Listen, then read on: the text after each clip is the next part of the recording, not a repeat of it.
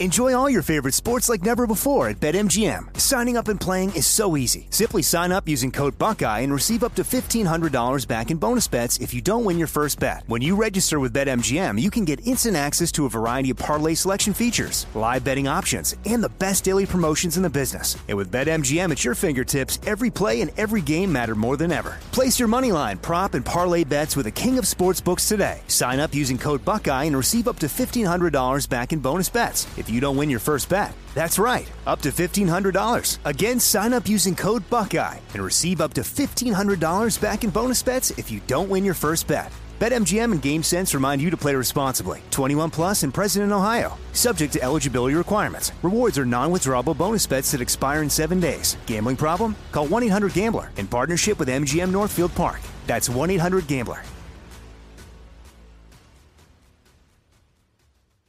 You know you've got a comeback in you. When you take the next step, you're going to make it count. For your career, for your family, for your life. You can earn a degree you're proud of with Purdue Global. Purdue Global is backed by Purdue University, one of the nation's most respected and innovative public universities. This is your chance. This is your opportunity. This is your comeback. Purdue Global, Purdue's online university for working adults. Start your comeback today at purdueglobal.edu. Focus Features presents Back to Black. I want people to hear my voice and just forget their troubles. Experience the music and her story. Know this, I ain't no Spice Girl. Like never before. That's my daughter. That's my Amy. On the big screen. I want to be remembered for just being me. Amy Winehouse, Back to Black, directed by Sam Taylor Johnson. Rated R, under 17, not a minute without parent. Only in theaters May 17th. Cool Zone Media.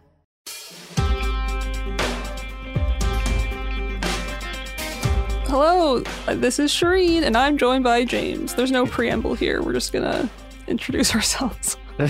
Yeah. We're not fucking around here. Serious business. I actually, every time I start recording, I genuinely don't know how to start a podcast. I don't know any time this happens, I feel like I am doing it for the first time. Yeah, me too. We could just do a thing like Robert, where we just kind of make a body noise. Yeah, exactly. Yeah. Maybe next time. I'll have to practice that in the mirror a few times. But thank you for joining me today. Essentially, today we're going to talk about the rise in Islamophobia and how the demonization and dehumanization of Muslims and Arabs leads people to be scared of something like a scarf. The Kufiya is the black and white checkered scarf you might have seen that's worn by Palestinians and their supporters. And it's really symbolic and important to Palestinians, and especially after those 3 students in Vermont were targeted because of the Kufiya, I thought it was worth discussing what it is. If you hear noise in the background, that is my cat, and I apologize. That's just texture for pod. So Texture for pod. Yeah, that's what we give you here. Yes. But yeah, we're going to talk about Kufiya, where it comes from, what it means, why people do it, why the time that United Airlines and Rachel Ray joined the forces of international jihad.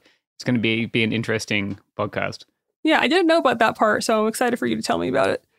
Yeah, I'm excited to talk about United Airlines. They're great.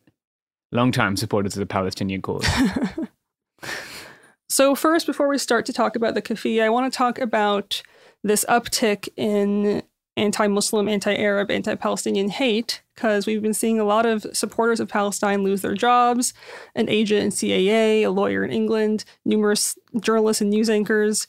And this is an element of Islamophobia that I don't think we take seriously enough, because liking or sharing a social media post denouncing genocide should only be seen as that, just a post denouncing genocide.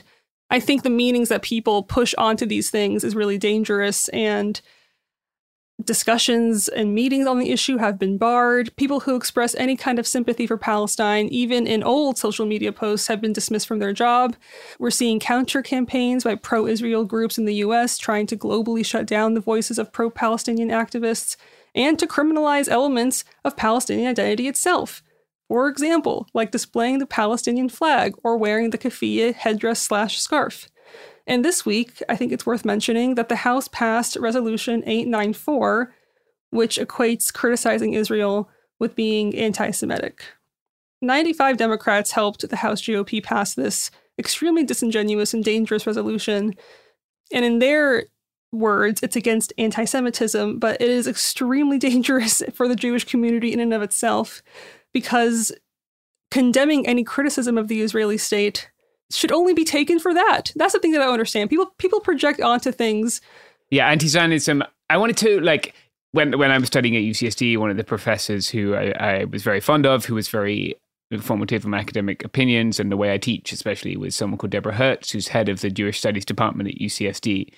She is one of dozens, if not maybe hundreds of academics who signed something called the Jerusalem Declaration, which, like, I believe most of them are involved in Jewish studies or Holocaust studies, Israel, Palestine, Middle East studies, things like that, right?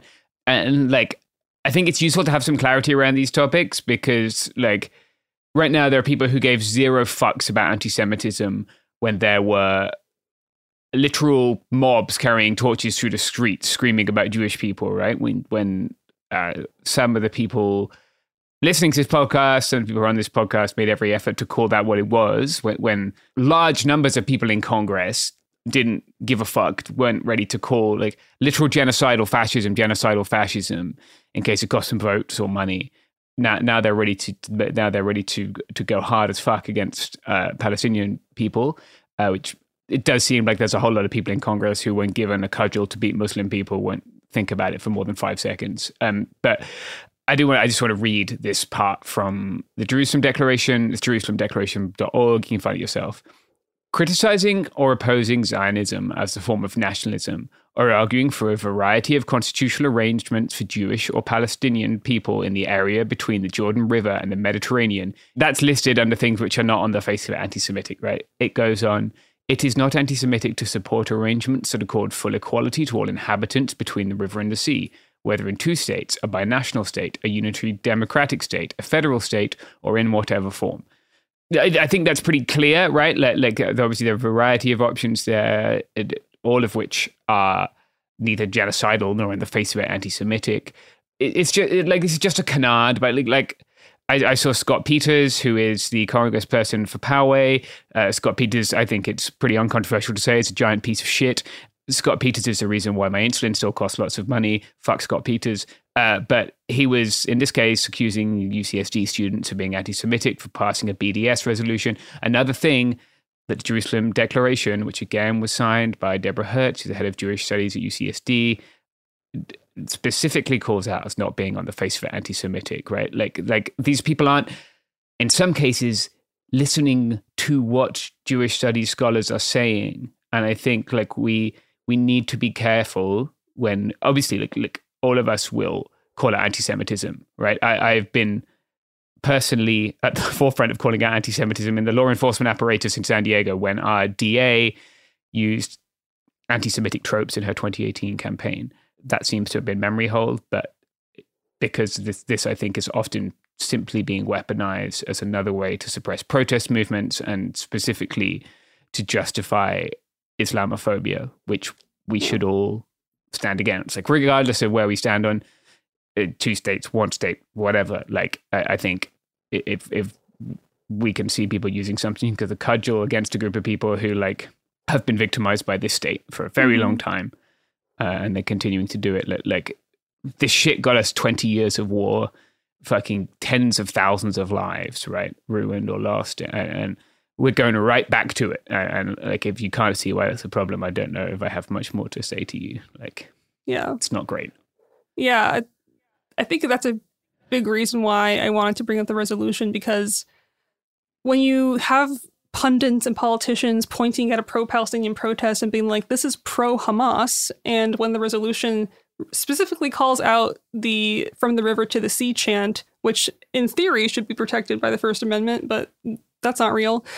That's what really troubles me, because it's vilifying the entire idea of supporting Palestine, and that includes any kind of display of supporting Palestine. And you're right, it almost cheapens the meaning of anti-Semitism, because it almost makes us overlook true danger to the Jewish people. And it also completely erases the identity of anti-Zionist Jewish people, which makes up a a big part of the Jewish community, in my opinion, even though they want to make it seem like they're the minority. But the majority of Zionists in this country are actually not even Jewish. So Zionism isn't equated to Jewishness in the slightest.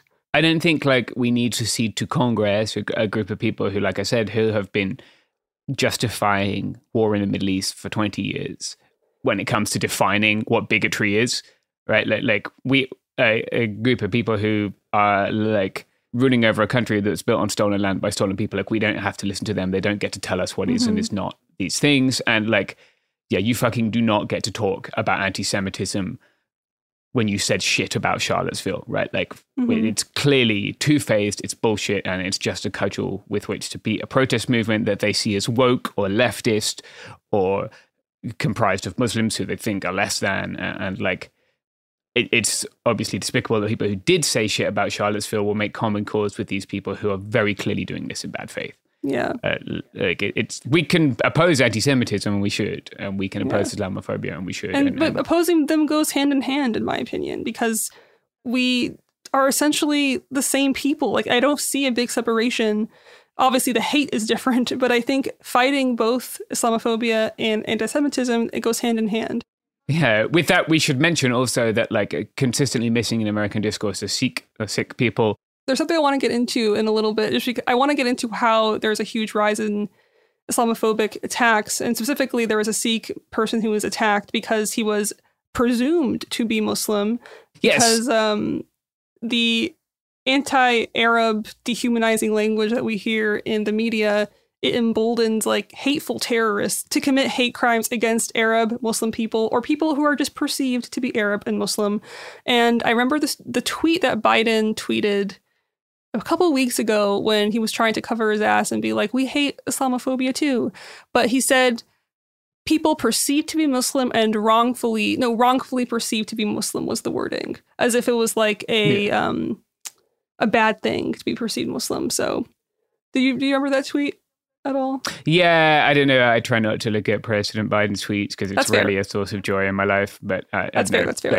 Look, the dude sitting here while little children and pregnant ladies and old folks are sleeping out in the dirt in the border for the third night in a row. Like, I don't give a fuck about what he thinks. Again, right? That guy doesn't get to legislate morality for me because he has none.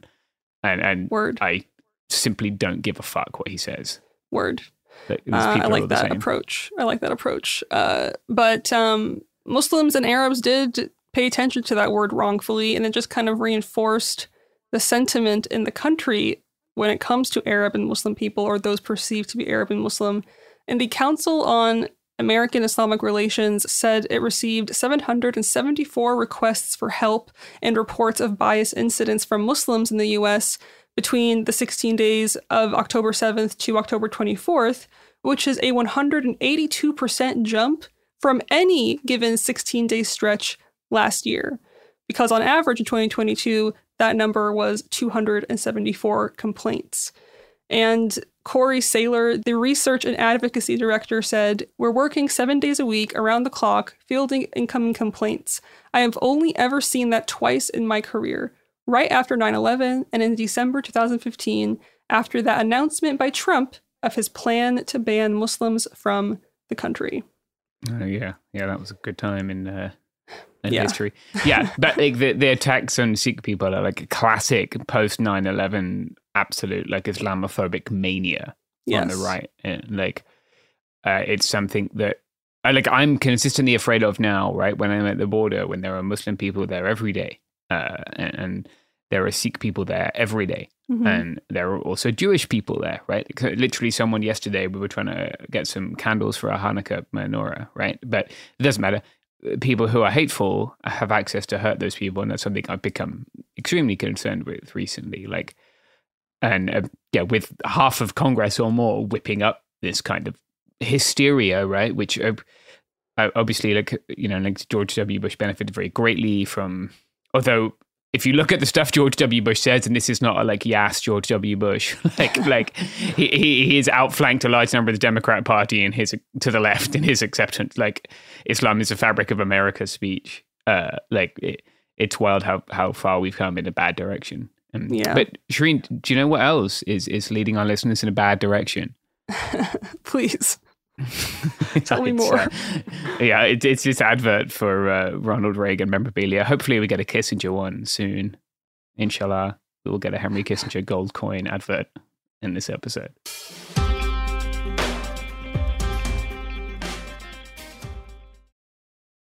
Enjoy all your favorite sports like never before at BetMGM. Signing up and playing is so easy. Simply sign up using code Buckeye and receive up to $1,500 back in bonus bets if you don't win your first bet. When you register with BetMGM, you can get instant access to a variety of parlay selection features, live betting options, and the best daily promotions in the business. And with BetMGM at your fingertips, every play and every game matter more than ever. Place your moneyline, prop, and parlay bets with the king of sportsbooks today. Sign up using code Buckeye and receive up to $1,500 back in bonus bets if you don't win your first bet. That's right, up to $1,500. Again, sign up using code Buckeye and receive up to $1,500 back in bonus bets if you don't win your first bet. BetMGM and GameSense remind you to play responsibly. 21 plus and present in Ohio. Subject to eligibility requirements. Rewards are non-withdrawable bonus bets that expire in 7 days. Gambling problem? Call 1-800-GAMBLER in partnership with MGM Northfield Park. That's 1-800-GAMBLER.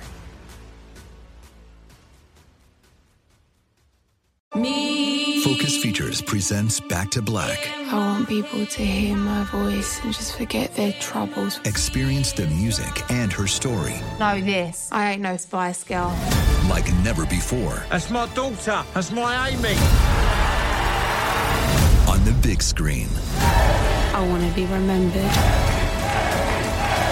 for just being me. Amy Winehouse, Back to Black, directed by Sam Taylor Johnson. Rated R, under 17, not a minute without parent. Only in theaters May 17th. Do you dream of a healthier life, but education feels out of reach? Trinity School of Natural Health makes holistic education accessible with online programs to fit your busy schedule. Trinity School of Natural Health makes holistic education accessible with online programs to fit your busy schedule. Trinity School's Certified Natural Health Professional Program is the perfect entry point to gain foundational knowledge to empower yourself, your family, and your community to live healthier lives. Turn your passion into a career. Visit trinityschool.org for more info now.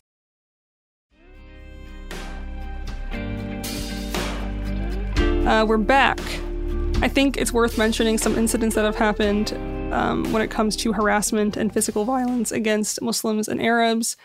On October 15th, you probably heard that a 6-year-old was stabbed to death, Wadia El-Fouaimi. He was stabbed 26 times, and his mother was also attacked and was in critical condition. He was killed by his landlord, who was spouting anti-Muslim rhetoric. There's also a man in Illinois who was charged with a hate crime after he demanded 2 Muslim men to get out of the country and threatened to shoot them. And as we said, actual Muslims aren't the only ones at risk from Islamophobia. Anyone perceived to be Muslim, including Arabs who belong to other faith groups and Sikhs, for example, are a target. On October 15th, a 19-year-old Sikh teen was attacked on a New York City bus by an assailant who tried to remove his turban.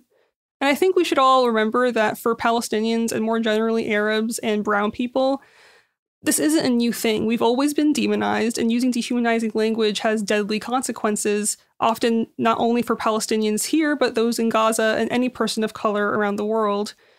I want to also point out that hijabi women are easily identifiable as Muslim, and they're particularly easy targets for people that are terrorist and filled with hate. A Muslim pediatrician, a hijabi woman, was killed after being stabbed multiple times while sitting outside her apartment complex last month.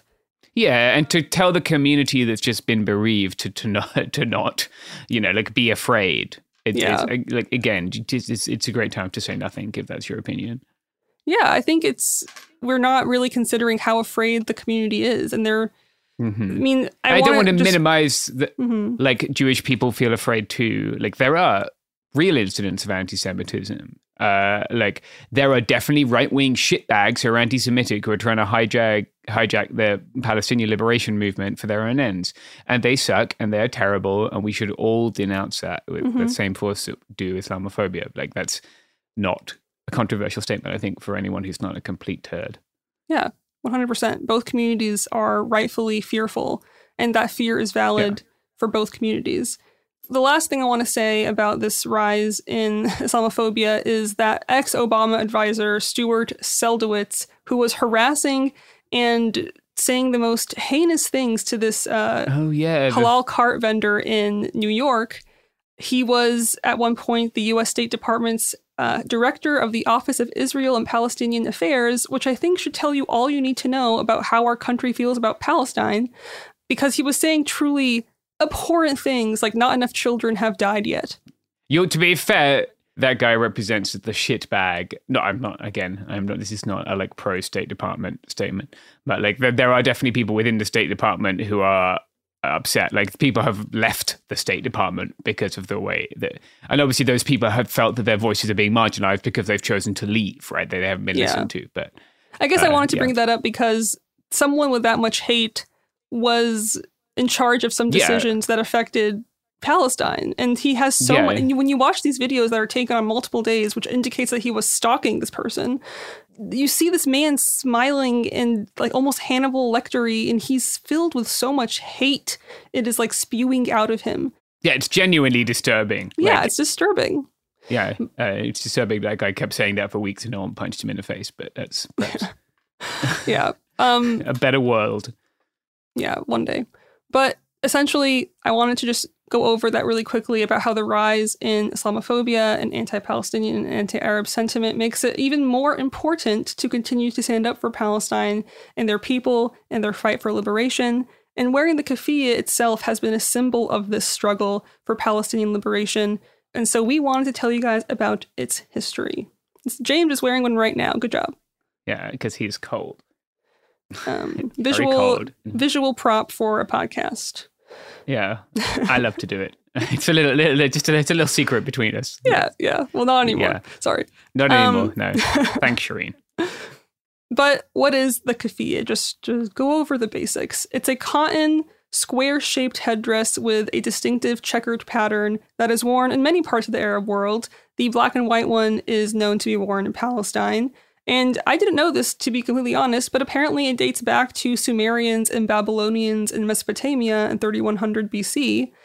It's been called other words as well. I think the most common one other than Kufiya is the Hatta. It's also said that the Prophet Muhammad wore one as well. So it has a long history, and it was used as the symbol of high rank and honor among priests. When you move forward in history, the Kufiya was adopted by peasants who wore it while they were working on the land to protect them from the sun and the sand. That seems obvious. And it was in the winter to protect them from the cold. A very multifunctional piece of clothing. Yeah. You see, everyone in this region has some kind of thing. Like Kurdish people have their own different versions, right? Everyone behind me, the Kurdish refugee gave to me the other day, which was very kind. But even when you saw United States troops fighting in the Middle East, right, they adopted their tactical version that was green base, but it's a very practical garment that people in this part of the world have worn for even before Islam. People wore these things to cover their faces, and just because it made sense practically. It's just for the climate. They're very handy. Yeah. And this is not very commonly known, but the patterns on the Kufiya is known to symbolize different aspects of Palestinian life. So there are some bold black stripes on the edges that are meant to symbolize the historical trade routes that used to go through Palestine. There's a fishnet-like design that represents Palestinian fishermen and the Palestine connection to the Mediterranean Sea. And then there are some curvy lines that resemble olive trees, which are a major point of pride for Palestinians, with the pattern representing perseverance, strength, and resilience. So it's an extremely symbolic, important symbol for Palestine. It hasn't always been, and that's what we're going to be going through. Because at this point, Palestinians view it as a symbol of their cultural and national identity. And unfortunately, others view it as a threat, because as I mentioned, those students that got shot in Vermont, where two of them were wearing a Kufiya, it's said that they were speaking in Arabic, and one of these students is now paralyzed from the chest down. So it really is important to deconstruct what the scarf is and why on earth it would spark that kind of fear in anybody, because it's not about fear or hate. It's about Palestinian pride and culture and history. As long as Palestinians are oppressed, then even something as simple as a traditional scarf can turn into something bigger than just cultural pride, because now it's a political statement. And I want everyone to realize that it's not something to be feared or something to get nervous around if you see it out in the open. So let's go back in history. Are you ready to go back in history, James? I am, yeah. Let's, I don't, can we do a sound machine, Daniel? Like a time travel sound? Let's do Did it. you guys ever play Mario's Time Machine? I was obsessed with that game. This PC game growing up. Maybe we can find that sound. So the Kufiya evolved out of the common headdress, as we're saying, that men in the Middle East wore to protect themselves from the elements. It was specifically worn by nomadic and Bedouin communities, from villagers to city people and townspeople. And while the Kufiya was often associated with peasants, the tarbush, or the red felt hat that is like a cylinder shape that you might see people wear, that was often worn by more urban, middle, and upper class Palestinians. I wanted to point out here that the word like peasants is a little bit extreme because the word in Arabic is fallahin, and fallahin, I guess, is more villager type. But it's not really used in a very condescending way because a lot of things are considered fallahi. Like one of my favorite dishes in the Middle East is mjaddara, which is just lentils and rice, and that's considered a fallahi dish. So I just wanted to put that out there, that it's not like a diss per se in Arabic to call them peasants. It is like an indication that they are of lower class because mjaddara is cheap to make, for example, but it's not exactly this like serf word. Does that make sense? Yeah. Like humble, not like like a serf. Yes, exactly.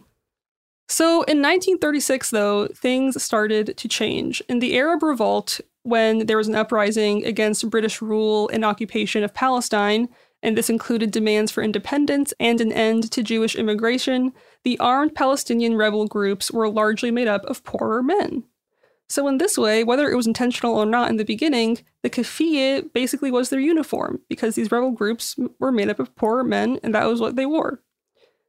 And that made it easier for the British to target them when they were in urban areas. So as the fighting escalated, rebel leaders urged all Palestinian men, to ditch the tarbush and don the Kufiya instead. And so when Palestinians did this, it allowed fighters to blend in and evade British troops. At that time, the majority of the armed resistance was taking place in the villages, and the fighters used the Kufiya to hide their features, helping it to become associated with the revolution.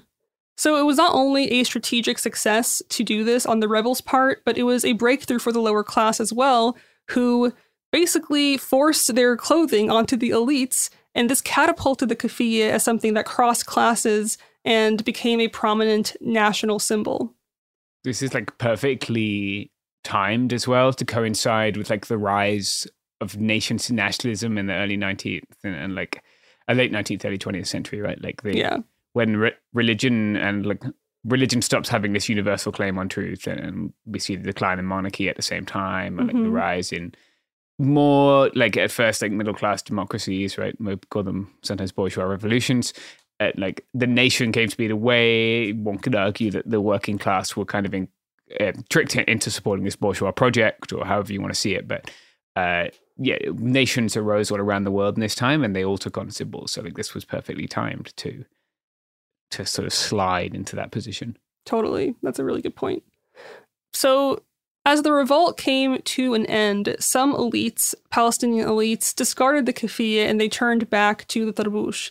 But at that point, it was already too late because the Kufiya had already been established as this emblem for Palestinian resistance. And this made Palestinian men also just start wearing it for an expression of their national identity. In the 1960s, we saw it become even more unifying because women started to get included into the picture. Layla Khalid is a Palestinian activist and a former militant who, fun fact, was the first woman to ever hijack a plane. Yes. Feminism. After she took part in hijacking a plane flying from Rome to Tel Aviv in 1969, just a disclaimer that no one was injured in this hijacking, that wasn't the point of it, but a journalist captured a photo of Khalid holding her rifle while styling a Kufiya like a woman's headscarf. And this image became so popular, it helped cement Layla Khalid's status as an icon in the Palestinian resistance movement. I think Layla Khalid deserves an episode all on her own because she's an extremely fascinating woman and she's still alive, so maybe one day. But her choice to wear the Kufiya was viewed as a feminist move on her part, and it ushered in this idea that Palestinian women were part of the Palestinian rebellion and a part of activism, part of the resistance. And because they had largely been excluded in some way or regulated to other roles in the resistance. And so by making this statement and putting the Kufiya over her head, she was also acknowledging cultural norms of Palestinians, and using a men's scarf to do it. But at the time, I think it was really revolutionary. And first, when you see the kufiya break classes, now you see it break genders. And now it's becoming even more acceptable for more people to wear it. And so she continued to wear the kufiya, often around her neck, and it inspired many Palestinian women to do the same. But at the same time, that hijacking she took part in drew international attention, and many people in the West started associating Palestinian resistance with terrorism. And unfortunately, this meant the kufiya would also come to mean something else in the Western world. Yasser Arafat almost did not go anywhere without a kufiya. He was the chairman of the PLO from 1969 to 2004, and he helped popularize the image of wearing a kufiya around the world by, again, almost always wearing one in public. And many non-Palestinian activists at this time, especially those who participated in anti-colonial, anti-war, and other social justice protests, they began to recognize the scarf as a symbol of resistance and wear it to express their solidarity with Palestinians. But at this point, Israel had labeled Arafat a terrorist, and the United States designated the PLO as a terrorist organization. And so again, while some people identified this scarf with the Palestinian struggle, others viewed it as controversial and even a violent symbol. Many other global leaders around the world started wearing the kufiya as well. Even Nelson Mandela at one point was photographed wearing one. I think something especially humorous in modern times is how the kufiya has entered the fashion world, and its meaning is kind of completely erased when this happens. Some clothing brands took the scarf's widespread appeal and co-opted it, and it sanitized its meaning, and it erased its relationship with the Palestinian cause. I think it's important to bring up here that Palestinians and supporters of Palestine encourage everyone to wear the scarf. It's not appropriating it when you wear it in solidarity. It's appropriating it if you co-opt it and make it into something it's not, like a skirt, or I saw a version of one that had like intricate Stars of David in there to like be worn by Israelis. I think that's appropriation. But when it comes to solidarity and being in protests and showing that you care about the Palestinian cause, it's encouraged to wear it. And so I feel like a lot of people are afraid of cultural appropriation, but it's not... when it comes to the kufiya, it's not about that. It's about solidarity more so than the act of wearing something that is from Palestine. Yeah, it's not the same as wearing a plain Indian headdress, for example, or these things which are very appropriative, and you should listen to the people whose things you're wearing before you wear them, as a rule, or before you make them into your miniskirt line. Yeah, and when capitalism enters the picture, that's when we cross into appropriation territory usually, and the symbolic meaning goes away. In 2016, for example, an Israeli fashion designer, Dodo Bar-O, used the kufiya to create a range of dresses and miniskirts, and she received a lot of backlash for this. I think Israel doing this is especially ironic only because what haven't they stolen is my question. The land, the food, and now the clothing. I think it's pretty sad. Yeah, that's right up there with like the Washington football team having a racist ass name, or like... Yes, exactly. It's a very appropriative and almost genocidal, right? To like suggest that like these people have a long history here, kind of like that's actually your history, and to like take it and erase their history is like it's like really insidious. It's like a cruel to co-opt a struggle that people are just like trying to. Their people have been trying to survive for so long, and to make it into something silly, to make it into something that it's not, is really hurtful and really pathetic. Yeah, it's not respectful. It's not like, it doesn't show a good faith effort to like come to a solution in which both peoples are respected, right? Exactly. The last example I'm going to make as far as fashion, quote unquote, goes is that in 2007, Urban Outfitters sold a kufiya that came in many different colors, but they simply promoted it as a anti-war scarf. And unsurprisingly, controversy ensued, and they eventually pulled the item from its shelves. But I do remember this really brief moment in time where this happened, and it was so bizarre. I just had to mention it. But let's take our second break. And then we'll come back with a story about that scarf. Yes. Hopefully this is an advert for United Airlines, famous kufiya enjoyers.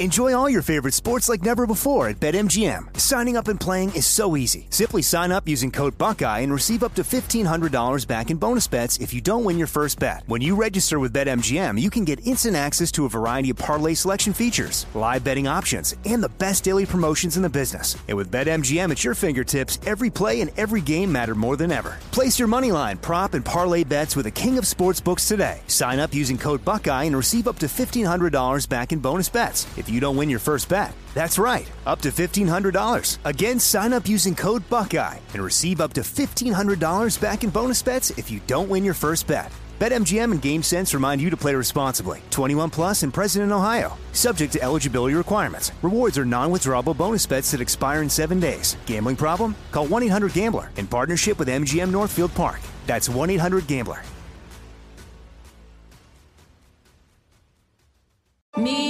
Focus Features presents Back to Black. I want people to hear my voice and just forget their troubles. Experience the music and her story. Know this, I ain't no Spice Girl.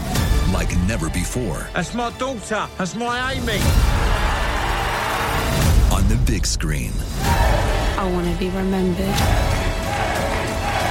for just being me. Amy Winehouse, Back to Black, directed by Sam Taylor Johnson. Rated R, under 17, not a minute without parent. Only in theaters May 17th. Do you dream of a healthier life, but education feels out of reach? Trinity School of Natural Health makes holistic education accessible with online programs to fit your busy schedule. Trinity School of Natural Health makes holistic education accessible with online programs to fit your busy schedule. Trinity School's Certified Natural Health Professional Program is the perfect entry point to gain foundational knowledge to empower yourself, your family, and your community to live healthier lives. Turn your passion into a career. Visit trinityschool.org for more info now.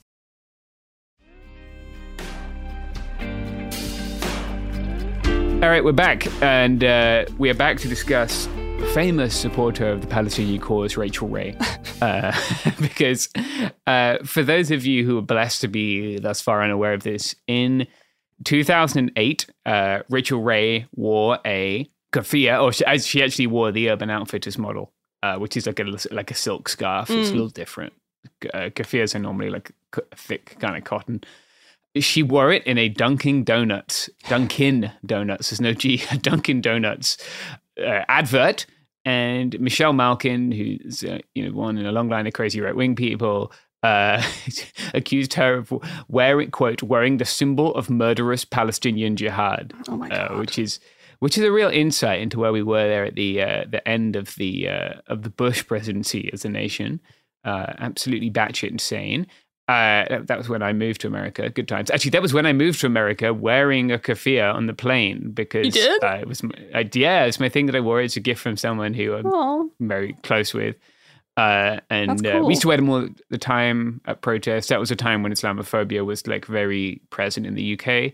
Mm-hmm. And so like it was kind of a way, I guess, to show solidarity or invite confrontation, depending on if it was me or not. I think that's probably in column B as well as column A, but it was just the thing that I wore, and it was at that point, the movement for a free Palestine was, I think, much more established in the UK than it was in the US. And among, obviously, like white folks such as myself, I immediately got sent to like a secondary inspection when I arrived in the United States. Like, wow. I got off the plane, I had my little badge with a Palestinian flag, I had my little Kufiya, and the guy was just like, go in the room. And then, we had a great talk about the stuff I had from Cuba, which at the time was obviously not a place that Americans were able to go. I think they still can't. So yeah, it was great. It was good. It was a wonderful start. They asked me what I was doing for my PhD. I told them I was studying anarchism. That went down like a sack of shit. And from there it began a long and enjoyable relationship with our friends who keep us safe at our borders. Wow. Still going. Everyone has an origin story, I suppose. Yeah, it's true. Before that, I was just a lib. I was just, not true. Many interesting Saturday nights. No, thank you for sharing that. I didn't know about the Rachel Ray thing until you told me about it because, I mean, way to go Dunkin' Donuts, I guess. It's like... Yeah, unfortunately, they pulled the advert. Like, still. It's a shame. In theory. Yeah, still. Yeah. Dunkin' Donuts stands with Palestine. Yes. It's okay to put a donut on your Kufiya because donuts are a friend of the Palestinian people. That's the takeaway. Correct. Yeah. We had donuts at the. I was covering a protest the other day outside a drone manufacturing facility. Someone bought donuts. Oh, nice. Donuts can continue to stand alongside the Palestinian people. Wow, powerful. Yeah. I wanted to mention really quick how, I mean, in addition to capitalism just like being a disease, a lot of kufiyas nowadays are being sold like in mass because the Palestinian cause is getting more popular. But there's only one factory left in Palestine that actually makes them. More than 5 decades ago, there were about 30 across Palestine, and now there is one in Hebron, Hirbawi. It's the only kufiya manufacturer left, and it's been seeing a huge uptick that is, in their words, unparalleled ever before in their sales. Apparently, they sold 18,000 of them in October, and now they're in high demand. It's sold out everywhere. And this is the authentic kufiya. So one I have. Yeah, you have one from Hirbawi, which is great. It's very nice, actually. Yeah, don't be buying like an AliExpress one because they're thinner and like this one is very nice. It's very warm. You can tell when it's authentic because it's good quality, it has a weight to it, and just aside from that, supporting Palestinian companies is important. And they're not the only ones that sell Palestinian kufiyas. They have some websites that they can that they share on their website that you can get their kufiyas through. But I think it's important to realize that there's only one place left in all of Palestine that still makes the kufiya. Yeah, it's a good gift in the holiday season. Buy someone one. Yeah, go add yourself to their email list. And they notify you when it's available for pre-order. So I think supporting that factory is really important, especially now. And it's heartbreaking that it's the last one. But makes a great sling too. One time I broke my arm and used this guy to tie it off. It was works like a champ. Nice. So it's got my endorsement. Yeah, multiple functions still to this day. Yep. Yeah, you can do all kinds of things. The blankets, the sling. You can filter water through it because it's like a cotton fabric. You have some turbid water. So yeah, many uses. Exactly. Are you familiar with Dick Hebdigger? No. No. Okay. Hebdigger is like an academic who wrote about punk.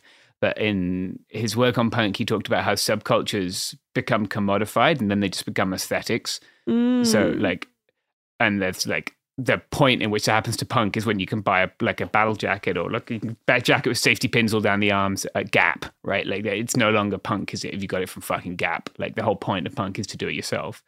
And I think this is in danger of happening again, as it kind of did in the early 2000s, and it just becomes an aesthetic.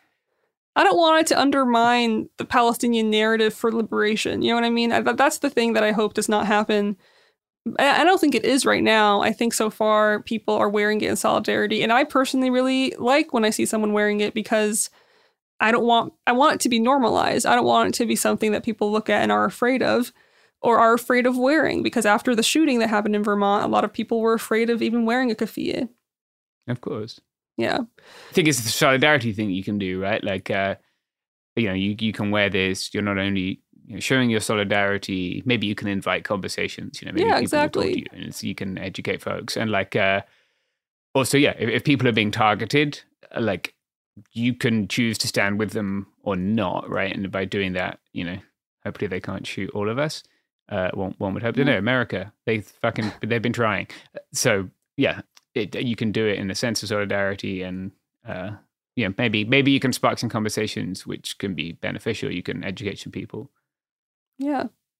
If they call it the scarf of Islamic murderous jihad or whatever that Michelle Malkin called it, then probably not a conversation that will end well.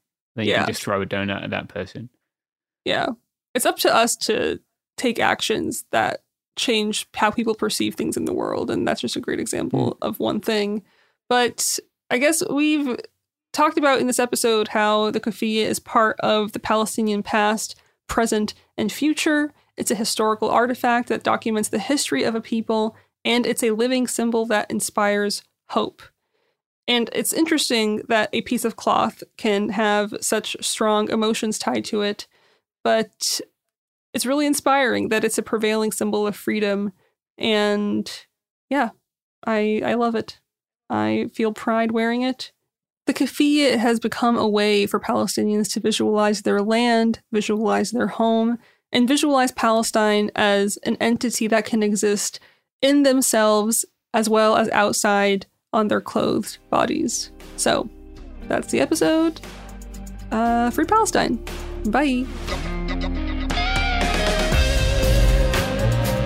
It Could Happen Here is a production of Cool Zone Media. For more podcasts from Cool Zone Media, visit our website, coolzonemedia.com, or check us out on the iHeartRadio app, Apple Podcasts, or wherever you listen to podcasts.